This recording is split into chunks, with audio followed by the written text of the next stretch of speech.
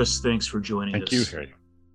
And many of you know Dr. Chris Landon, clinical adjunct professor of development and behavioral pediatrics at the Keck School of Medicine at University of Central Southern California, director of pediatrics, Ventura County Medical Center, director, Cystic Fibrosis Foundation Affiliate Center. The list of Chris's work, connections, and commitments is a lengthy one. I also am amazed. He's also a film scorer, a beekeeper, technologist, founding partner of Veronix, any number of things.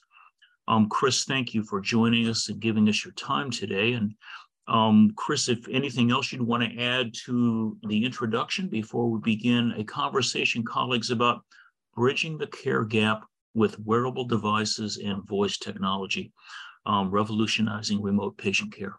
Chris. No, John, the only other thing is I need you on my show, Get Moving TV. We're on YouTube and Time Warner Cable, or whatever it is, Spectrum, I guess now. So you have a great mellifluous voice, and you've always been very kind in our interactions. So if you're in Ventura, California, we'll have to have you on as a guest. We look forward to some SoCal sunshine. Chris, you were creator of one of the first telemedicine programs. And yet, as we began talking about this session here today, you brought and used the phrase the care gap. And if you would just kind of define for us where it's been, but what you see currently as that care gap that needs to be closed. Give us your background, give us your thoughts, if you would, please. Well, I've been here in Ventura County since 1989, and we were fortunate to have what became, was Blue Cross in California at the time. And the care gap was the lack of orthopedic surgeons in the Central Valley. And so they made a proposal, and we were the first Blue Cross telemedicine center for all of California, because we could bring in specialists and make them available. Now, 1989, things were pretty clunky.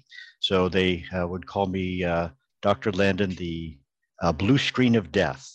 So I don't know if you remember Windows, but whenever you pushed the wrong button, off came the blue screen. So what we were able to do is bring care into rural Northern California, because they did not have access. When you have a patient who has to drive hundreds of miles, and now I think all of us are finding there's a delay. If you need a consultation or a surgery, it's going to be 3 months, 6 months. Everything is on delay. So with the Blue Cross telemedicine project, we were able to put these $60,000 carts. We had 90 of them. We spread throughout California. We were then followed by University of California, Davis, and Cedars-Sinai Medical Center, so we could really provide a more complete care. Now, at the time, of course, our pipes were very small. So it's kind of like trying to suck an elephant through a straw in terms of how can we compress images. So I was very fortunate to work with Dr. Sorensen, inventor of QuickTime. His daughter, so in terms of need, was deaf. And there was no one to speak sign language in the emergency room.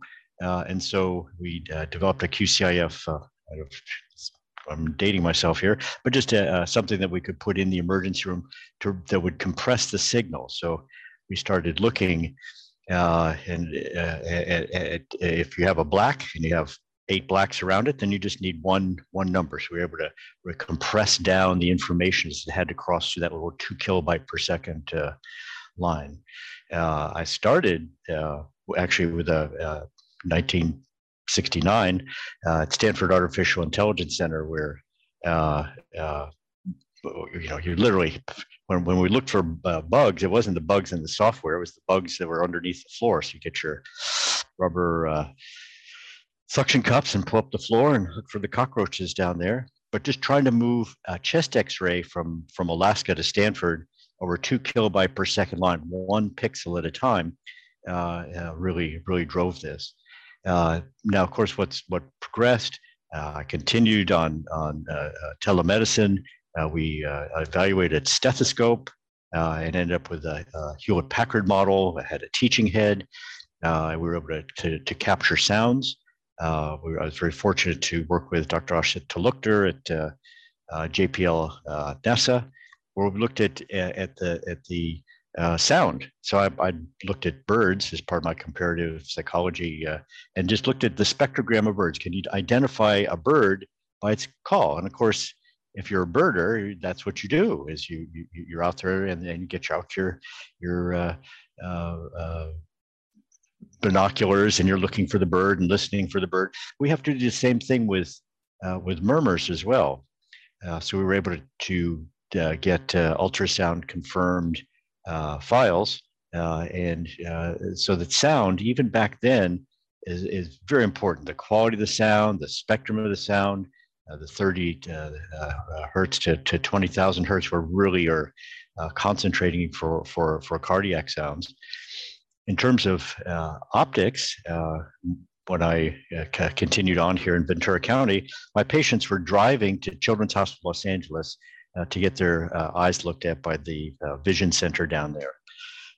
And I've been in the Department of Oncology and Hematology, Pulmonology, now Developmental Behavior Pediatrics, because I'll have an interest. And one of the interests I had was in my patients not having to drive, not having to wait 183 days. So it's looking for the need and how can technology help us through that. So what we did is, we had one unsuccessful project where we had our telemedicine cart for pediatric intensive care. But when you're in the middle of a volcano and it's blowing up, you really don't think about taking that telemedicine card from down the hall, plugging it into each of the instruments, each of the EKG and so forth. So there were some just problems there. What we ended up doing is actually just working on video. We have another hospital, Santa Paula Hospital, and I go, okay, can I get all the vital signs? Oh, Dr. Landon, that's just too hard. Well, turn on the camera. Turn it towards the patient. Okay, they look pretty good. Turn it, just make it look at the vital sign monitor there. That looks pretty good. Now turn it towards the doctor. Oh my God, the doctor looks horrible and pale. Let's transfer the patient. So the video was important. The audio is important. The sound and the sound spectrum is important. The device itself, the one of the first electronic stethoscopes, now. I can give it away. I mean, it's $300 now. Is now to we're working with the company Mediaca and eMurmur in terms of this is just something you give away, and it has the same quality as this highly developed stethoscope from 30 years ago. So when we want to close the care gap, we want to look at it. I look at like the Duke of Wellington looked at India, and if you're going to bring your troops and bring your artillery and so forth, and everything is across the river, you look up and down the river. And at the Battle of Assaye, he was able to find where there was two villages across from each other, and it was easier to ford. So you could bring everything across. And of course, the British Tea Company took over India, I guess because they had a flag. So that's really what the key to closing the care gap is, looking at the need. Back with the ophthalmology suite, we were able to take our pediatric intensive care unit cart and convert it over to one where we could use the electronic ophthalmoscope. And in doing so, I had to talk to Dr. Thomas Lee, from Children's Hospital Los Angeles, director of the Vision Center, and Dr. Stuart Siegel, who we built a pediatric oncology unit inside my clinic now. He said, "Oh yes, you need to talk to Dr. Lee. He's a visionary." And when I talked to Dr. Lee, I said, "Oh my goodness, you should bring up one ophthalmologist here once a month, and then we can close the gap in between visits with teleophthalmology."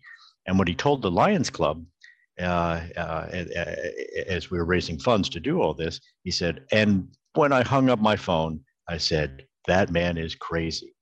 But he saw it too. you have to close that care gap. And also, by my patients not having to go down there, it freed up a chair so that he could see more patients within the Children's Hospital Los Angeles and Altamed practice. So we want to close the care gap. We're closing it at both ends. We're allowing that chair to be used properly. That's giving access to my patients. It's decreasing the transportation barriers. And when we close the care gap, transportation is big. My patients, I have patients who fly in from whatever 500 miles away to see me for cystic fibrosis. If I can follow them up with a telehealth appointment, if I can put a device in their house where I can measure pulmonary function with forced expiratory volume at 1 second monitor and find an exacerbation, that makes all the difference in the world. We want to close care gaps because so many of them are also now around health equity. If I want to have access to a sleep study, lots of luck in the inner city, and then also there's a mistrust sometimes of doctors. I was just up in Port Townsend, Washington, and someone with private insurance had a sleep study, and it definitely was abnormal. She was definitely having symptoms, falling asleep in the afternoon. Right after work, she'd fall back asleep, obviously having symptoms of her sleep deprivation. And the next appointment with the sleep physician to prescribe the CPAP and the proper mask was in 12 weeks. So we'll see if my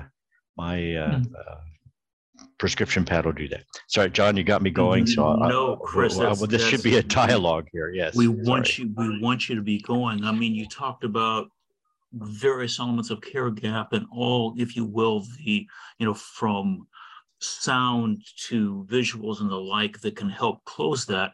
You started on this journey in 1989, and now here we are, 2023. What has, from a clinician's, from your perspective, what has changed? What has made the gap larger and or more difficult to find that forward across the river to keep closing it? What's in front of you now that perhaps wasn't in 89? Well, I think I was looked at as a heretic, just as I've been out in the desert with the animals and talking to the animals, and I'd come in and try and push a telemedicine project, home blood pressure monitoring, and people would roll their eyes. And then there's this thing, what happened? Oh, COVID, that was it. So with the Cystic Fibrosis Foundation, they've been very, very supportive through the years. They'd pat me on the head and go, "Oh, you made a website in 1989. What's that like?" I had a questionnaire that the patients would fill out ahead of time. So when they came into clinic, they brought their questions. So when the pandemic hit, here's a group of patients, 30,000 of them across the United States with 130 centers. And they're not going to be able to visit. They're not going to be able to do pulmonary functions in the office. They're not going to be able to, when they're in the hospital, they're at high risk of COVID. So we need to be able to manage home IV antibiotics. So since we'd been at it, looking at a little different project, which was transitioning my adolescent patients to an adult service in Santa Barbara, we said, oh, well, what we'll do is we will have them be able to take a walk around the clinic. So we'll be able to desensitize them. Because the thing about chronic diseases and health equity is you have what's like a pastry store, and you have this beautiful glass, and you've got your fingers up against there, and you're just looking at that beautiful pastry on the other side. So you're out there, and then the next is there's a couple people from your group, and they're inside and they're eating pastry. So what our CF clinic does is it really gives people a sense of belonging, so that it's they know that we are know what kind of ice cream they like. We know what kind of movies they like. Right now, in terms of health equity, we're really looking at if I have a video translator, if I don't have someone fluent on my staff, I have a video translator, that's fine.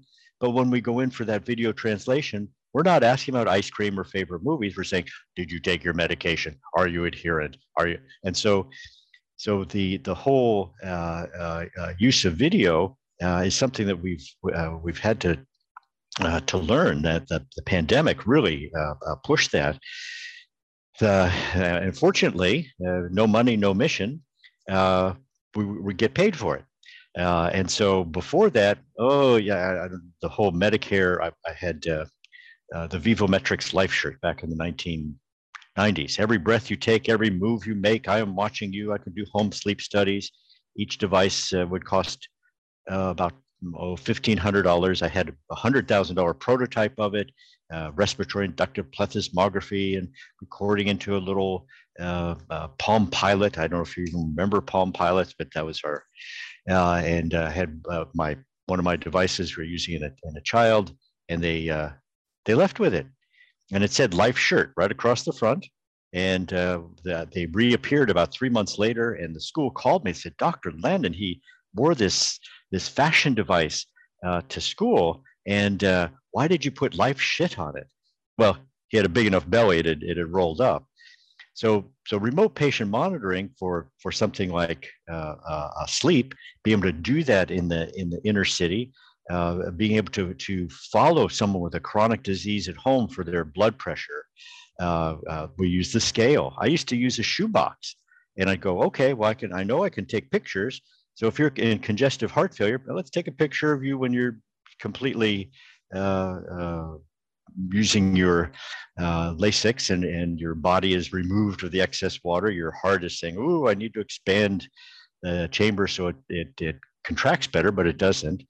And so then I could see, oh, now I've got a digital scale at home for the blood pressure. We have white coat hypertension. I used to take home more adults than I. We need to increase your medication. Of course, they'd fall down at home because at home they're not seeing the white coat, and so their blood pressure would be down. So be able to monitor them in the home. And so what we've seen is the payment mechanism, which again, no money, no mission. There are states who are looking, gosh, telehealth, looks like we're not quite getting what we want. So we really have to work hard to maintain that. In my own office, when much like having to drive down to Children's Hospital Los Angeles, carrying, cover me, I'm going to make a turn. I mean, LA is a dangerous place. I can follow my patients at home. I can do that quick follow-up visit without them having to take 4 kids on a bus, three different exchanges, and I can do that follow-up visit. So it's not just desensitize them as we were with the cystic fibrosis. Here's your new team. Here's the new team that you're going to be belonging to. But it's also, once you have that relationship, be able to follow them. And when I see patients in their home, and I say, hey, open your refrigerator. If I see no food in there, but that makes a big difference for someone I'm trying to get to have proper nutrition. Or when I see a beautifully well-kept home in a mother who I'm not sure if she's really understanding what it is that I'm trying to get done, it makes a big difference. Chris, let me interrupt you and please perhaps dial in a bit more on, you've used the term health equity a number of times in this conversation. And I know that topic is, Freddie, Yared, Emery, David, the topic of health equity, very important to so many on this call. You've raised it, Chris, a number of times, and you see this as not only closing the gap, but closing a very important gap, one perhaps under pursued in terms of bringing greater care, better outcomes to certain populations. Speak a bit more about that and the importance of overall remote patient care, and then perhaps specifically less expensive means of providing that patient care. Well, I think I'll circle back to sleep apnea. So in the inner city, we don't have great access to docs. We don't have great access to sleep docs. We don't have great access to sleep centers, and we have a basic lack of trust. So building up within the inner city, within the Latinx and Black population, really supporting support groups to, yes, this is going to make a difference for me. We worked with Aetna around childhood obesity, and one of the churches had come up with a proposal for Aetna, which is a beeper, and on the beeper it said on Sundays it would go off right after the services, and it would go, hey, don't eat the fried chicken, eat the turkey. Stay away from the macaroni salad. Go for something more. But it was so annoying. Most people just threw it in the toilet and tried to flush it down. So finding that the appropriate way of support. So sleep is a big one.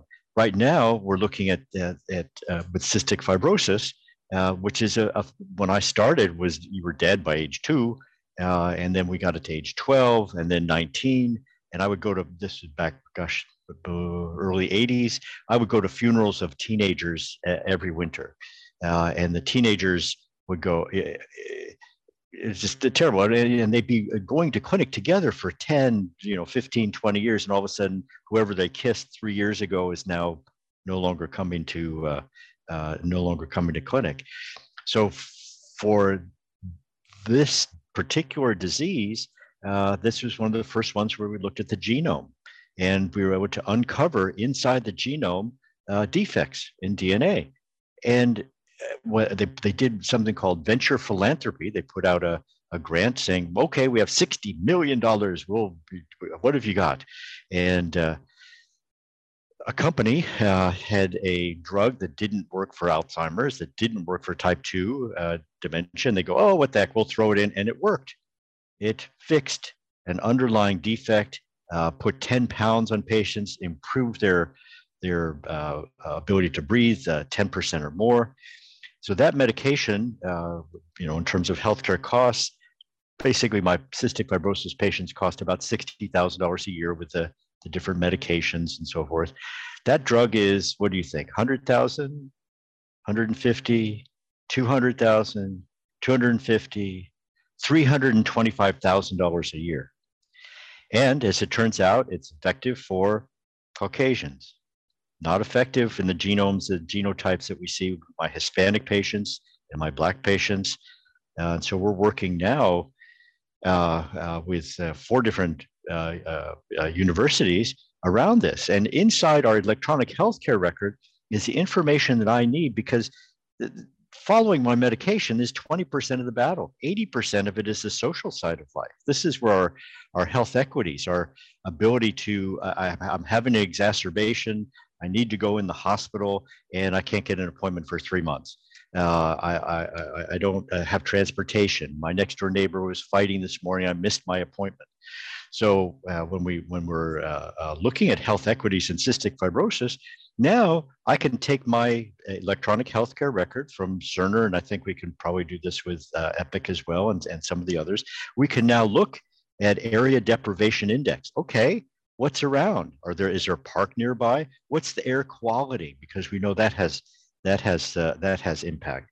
Can we provide inside that patient's home basically a clinic visit so they don't have to have that transportation barrier? Can we decrease the amount of time it takes to treat an exacerbation? At the University of Southern California, we're looking at lung transplant and health equities, because what we know is that our patients who look non-adherent are not going to get a set of lungs, and there's definitely a reflection by that record that maybe they don't deserve that set of lungs. But we're also looking at how people self-perceive. There's a little test out of Harvard where we can look at that. Then also inside the home, also looking at distributed ledger technology. So how can I connect up USC with Cedars-Sinai, with UC San Diego, with Ventura County Medical Center?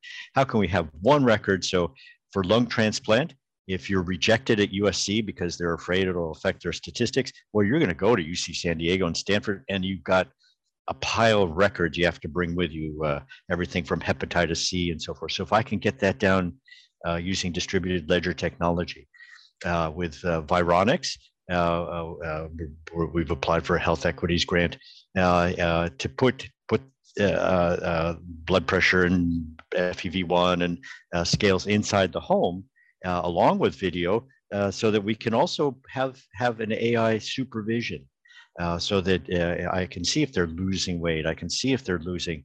And as we've rolled this out, there's very good. I think we're 96% adherence, and people actually like knowing about their health. So we did a survey, and it just back to the ice cream. We have 7 cystic fibrosis centers.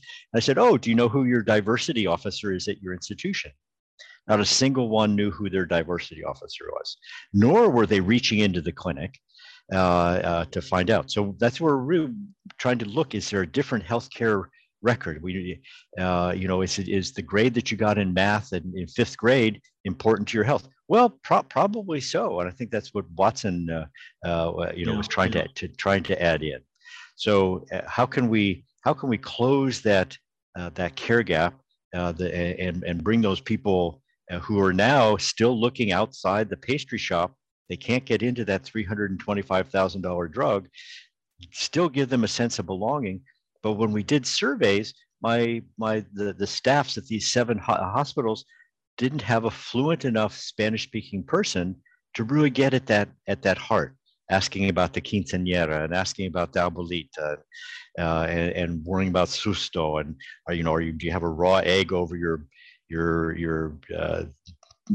child who's just been diagnosed with cystic fibrosis? And you know what? All the information is in English. We looked around an Alexa skill, actually, so that we could read off, so that someone could call in, ask the question in Spanish, and have it respond with just basic information. So the care gap, we need to improve our game. We need to look at the Childhood Opportunity Index, the Area Deprivation Index, look in the home at air quality. For housing, if you've got 9 people in a 2-bedroom house and it's next to the Firestone rubber factory, you know what? Your lungs aren't going to be doing as well. So how can we take all these things, the AI, the DLT, the distributed ledger technology, video, audio, use the stethoscopes, and how can we screen it? We were working with around this Medica stethoscope and e-murmur. And back to Dr. Talukder and JPL NASA, the cardiologist blocked us. They wouldn't let our SBIR go through in terms of completing. He went on to run NIST. And so now we're returning, I think, to where it's going to be more acceptable, because we can teach how to put a stethoscope on. It's not that hard. We have a very good satisfaction with the proper placement, and that the cardiologist feels like, okay, if we can get a baseline, and all of that baseline has to say with an AI evaluation of the murmur is, see the cardiologist, no need to see the cardiologist, because there's a lot of if you have children or grandchildren, the doctor found a murmur, and then you go to the cardiologist and get your $1,500 echo, and it's an innocent murmur. Well, I trained with Dr. Moss, who's the pediatric cardiologist who wrote the book and has an auditorium named after him. And he said, sometimes it pays to be a wee bit deaf. There's some things you just don't want to panic about. So having AI just reassure the pediatrician, or to save that follow-up visit, has there been a change in the sound of the valve? Is this something we need to bring them in for? So Chris, let's talk about sound. Yeah. And Yes. I'm going to ask you one more question, and then open it up to our colleagues here on the line. But let's talk about audio. Let's talk about voice. Let's talk about sound. You mentioned eMurmur. You've talked about Kivo Health and Vivometrics and Capmedics and any number of audio sound technologies. Tell us where you see that great value coming, and then let's just talk about voice and what you see as the future of voice in this. Then we'll open up for questions. I think I'll just start with the Circle Plus monitor. I can do a home sleep study on a ring. and it's equivalent to an in-office, in-lab study. So I put this ring on, charge it for an hour and a half, and I have results. And I'm able to follow. We have a project coming up in Cleveland where we'll be following pregnant women. We'll be following 1,700 inner city pregnant women. But the instruction book is it's got teeny tiny print. So built as part of the app is instructions that you can hear. And I was just with 97-year-old putting this on him, and Dick Van Dyke. And yeah, he had trouble reading it. He pointed to his 50-year-old wife on the treadmill. She said, "Oh, we'll have her read it." "Oh, that's how you live to be 97. Yes, Dr. Landon, that's how I live to be 97. So having that combination of a visual with that tool that you can write on both sides and lasts over 1,000 years called paper, but having it augmented in terms of instruction. With CapMedix, we have a talking inhaler. And so if you've ever seen the house episode where my inhaler is not working, I'm using it just like the pharmacist showed me. And of course, she sprays it out into the air, which is what the pharmacist did. So this inhaler talks to you, and you shake, shake, shake, shake, shake. So you hear this little shake, shake, shake, shake, shake, and then makes you inhale it for the proper amount of time. And so we were able to again, by having that augmentation with instructions connected to a device, that device goes to Bluetooth, goes to a portal where the doctor can follow how compliant you are. And then we're talking about Vivometrics, the company, the AI company that I helped found. This is an Oxford University set of mathematicians, and just moving them into the practical parts. And so they're still, looking at the market, and we have billing occurring, and Medicare is actually paying for the whole system. But I just got a voice survey, and so it wasn't just fill out this survey and you'll get a $25 card, which I get, I don't know, 10 or 12 of those a day. For reasons that I'll find out, your responses were by voice. You had to click the voice, and it wanted 30 seconds at least. So I don't know if they're measuring timbre, or that they're finding that there's better adherence to answering the questions. But voice, when this first came up, I go, no, that voice, I don't know. Because we do see a lot of things coming out of, is it a measure Alzheimer's, Parkinson's disease? How can we use voice for early detection of Alzheimer's 5 years before? How can we follow the effect of Parkinson's medications? How can we work on all these things? And a lot of them are cutting edge, and the companies will fall away. But really, it's being incorporated again in instructions, adherence. The heart sound, to me, is a heart talking to me. The voice survey, it's being incorporated in a lot of different areas now. And this is a very valued and valuable project you have here. Chris, thank you so much. So many golden nuggets here in the things you've shared. Let me open it up, and colleagues, just take yourself off mute, open mic here. I have a number of other questions for Chris, but I think it'd be best to coming from the experts. So please, open mic and questions for Chris, comments. Chris, it is so good to see you and hear from you. Hey. It's been too long.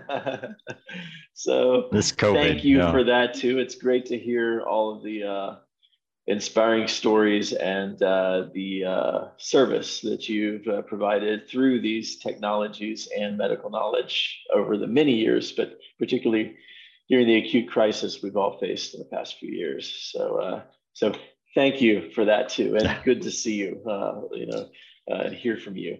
So I just wanted to say that too, and just how inspired and excited I know a number of us on this call are. We've been kind of taking it on the road, so to speak, with our little road show. And that's been quite fun to get to do, and to support Linux Foundation, Trustmark, Open Voice Network, and the whole idea of this nexus and intersection between health and wellness, not just medicine, but health and wellness, and voice technology and artificial intelligence, and of course, what you talked about, the privacy and the protections required for that too, and the trust, things like blockchain and distributed ledger, like you were saying, providing that trust that you can know that a record is a record, that an AI prompt is from the person that says it is, or that a AI response has some provenancy and you know where you're getting your information from.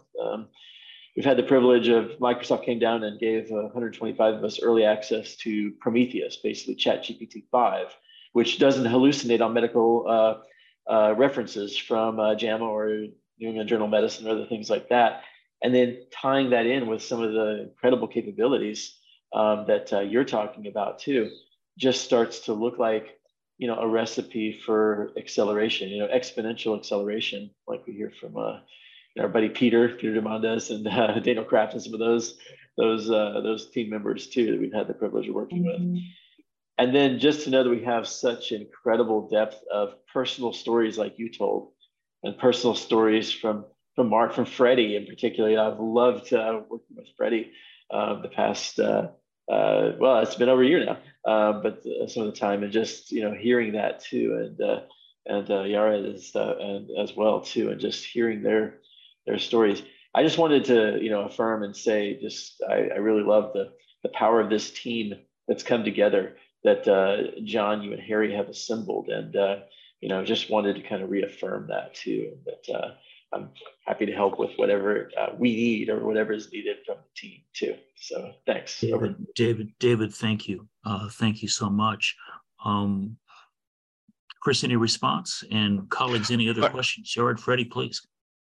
But just for me, real quick, David is, of course, always had the VA there and is able to hide things, goes, oh, I'd like you to be able to look under the curtain, but you can't quite do that yet. So we're working with FathomWorks here, which is with the local Navy base. And I have a couple of things I can't tell you about either now. So, but that was the advantage of HIMSS and the meetings that you're putting together now, is that we can be in the same space and we can give talks together and moderate and get to meet people right at the cutting edge. So these things are very important. I hope we do get to have the wetware, that's you and me, get together again and not just to meet over video. So the other thing we do is we're in American Samoa. I'm in the Northern Marianas Islands, again with equipment, and we're down to a clinic in a bag. So again, the advantage of the tools is they are less expensive. We're working with, I won't say Dollar General loud, so you don't hear that. But just they are looking the same. We're looking at the American South, and we're looking at they may be sleeping on the floor, but they've got a cell phone. And so what can I sell out of Dollar General that's a screen that gives health information that I can put by the refrigerator about menus? I can get a scale in there that's a $12.50 scale. I can get a blood pressure cuff that's a $12.50 blood pressure cuff. They've knocked out all those stupid cough medicines for kids because they never worked unless they were 20 proof or more. And what can we do? How can we become a health center in our local, Rite Aid, CVS, whatever? And that's we'll see some experiments and failed experiments too. But we really need to get, in terms of health equity, get the price down, get it in people's homes. Make it pleasant enough so that it's a no-brainer, it's adherent, and voice, I think, is going to be key to that as well.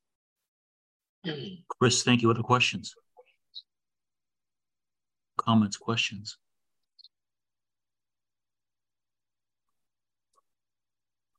Hey, Dr. Chris. Hey, Vijay. Thanks for the wonderful sharing your knowledge and experience. One question from the clinician aspect. We have two type of call or maybe appointment with the doctor. One is a telephone only appointment, and another one is a video appointment. From your perspective, what do you think, which one is the better? And is anything we can get out of that? It means not only the direct question and answer, but sometimes it may be some kind of from the voice we can analyze the mood or how they are doing, or something like or maybe the video call is giving the better facial expression, something like that. So it's my question is like, and what's the better way we could get most out of from the tele appointment, either from telephone only or video call? I think the first is no money, no mission. So here in California, they're moving voice call. They're not going to pay for anymore. They just go, oh boy, we got all these doctors out here who'd love to commit fraud. The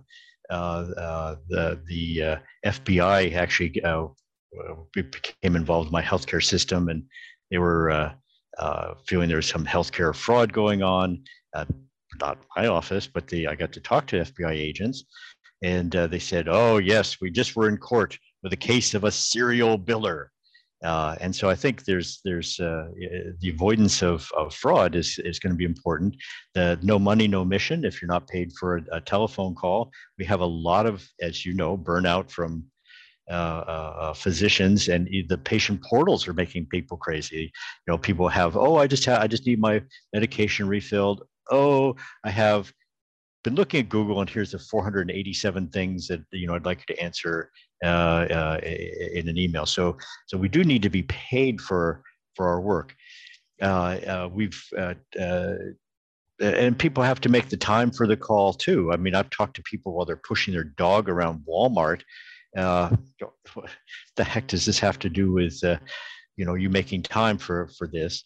And when we did with USC, we did counseling for diabetes by phone, and made the arrangements. And by the third call, we got better things to do. We're not interested. So we have to be able to engage the patient in this dialogue. It has to be timely for them as well. If they're sitting by the phone for 2 hours because we're busy in the office, so it needs to be a timely appointment.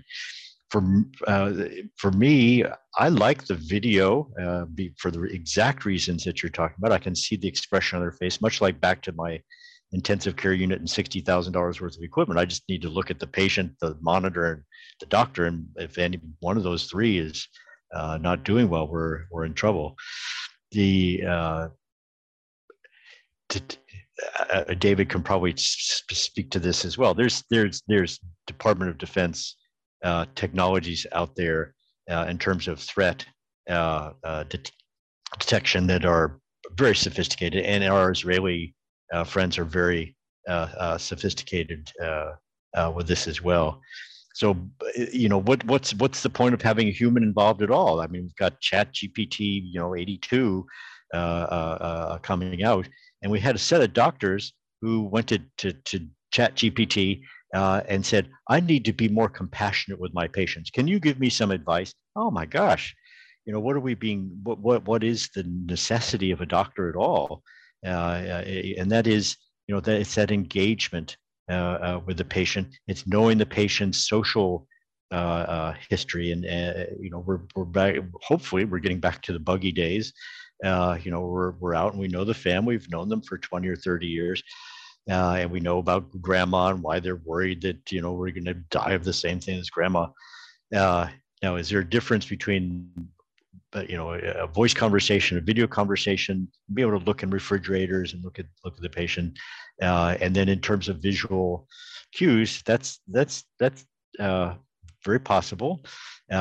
We were doing a project with World Health Organization Management Project. This was back, it was Nigeria and HIV, and we were trying to do facial recognition. And actually, if you put Spock ears on, the facial recognition is disturbed. So we were doing retinal screening as a way to follow the patients as they move from village to village in terms of HIV medication. So the video, to me, is important. We have two that, and I think Microsoft will take over the world there. We use Doximity and FaceTime. Doximity's terrible. Their compression's terrible. We have Zoom was very important in that what they did is they just bought repeater towers just all over so that they had a good signal all the time.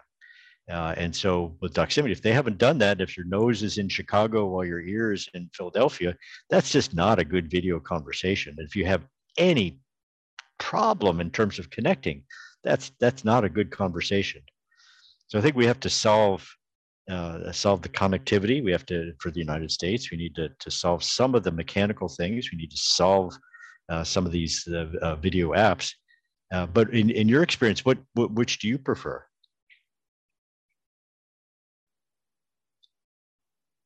Yes, it's sometimes it's like it's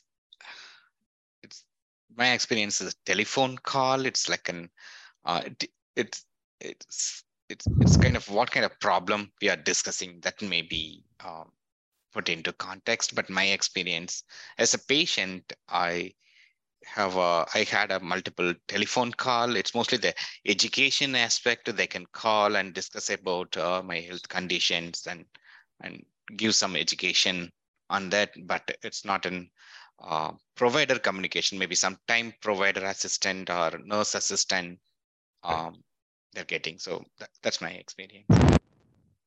Yeah, and it's a problem. I mean, we don't have many doctors. We're all dropping out or dropping dead. It's not. This is the electronic healthcare record and these patient portals are really.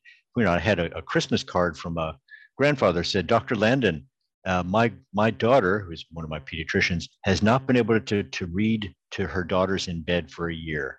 You have to fix this. So we worked on fixing that. So we need, if we're using technology, if that can improve things, if we can get us out of office on time, and we can feel that we're having a complete healthcare role in there. I think, we used to say that physicians were physician assistant extenders because they're seeing all the patients, and we're going to be AI extenders, I think. And AI may be better than us in terms of compassion. Yikes. Thank you. Just a few minutes left, colleagues. Any final questions for Chris?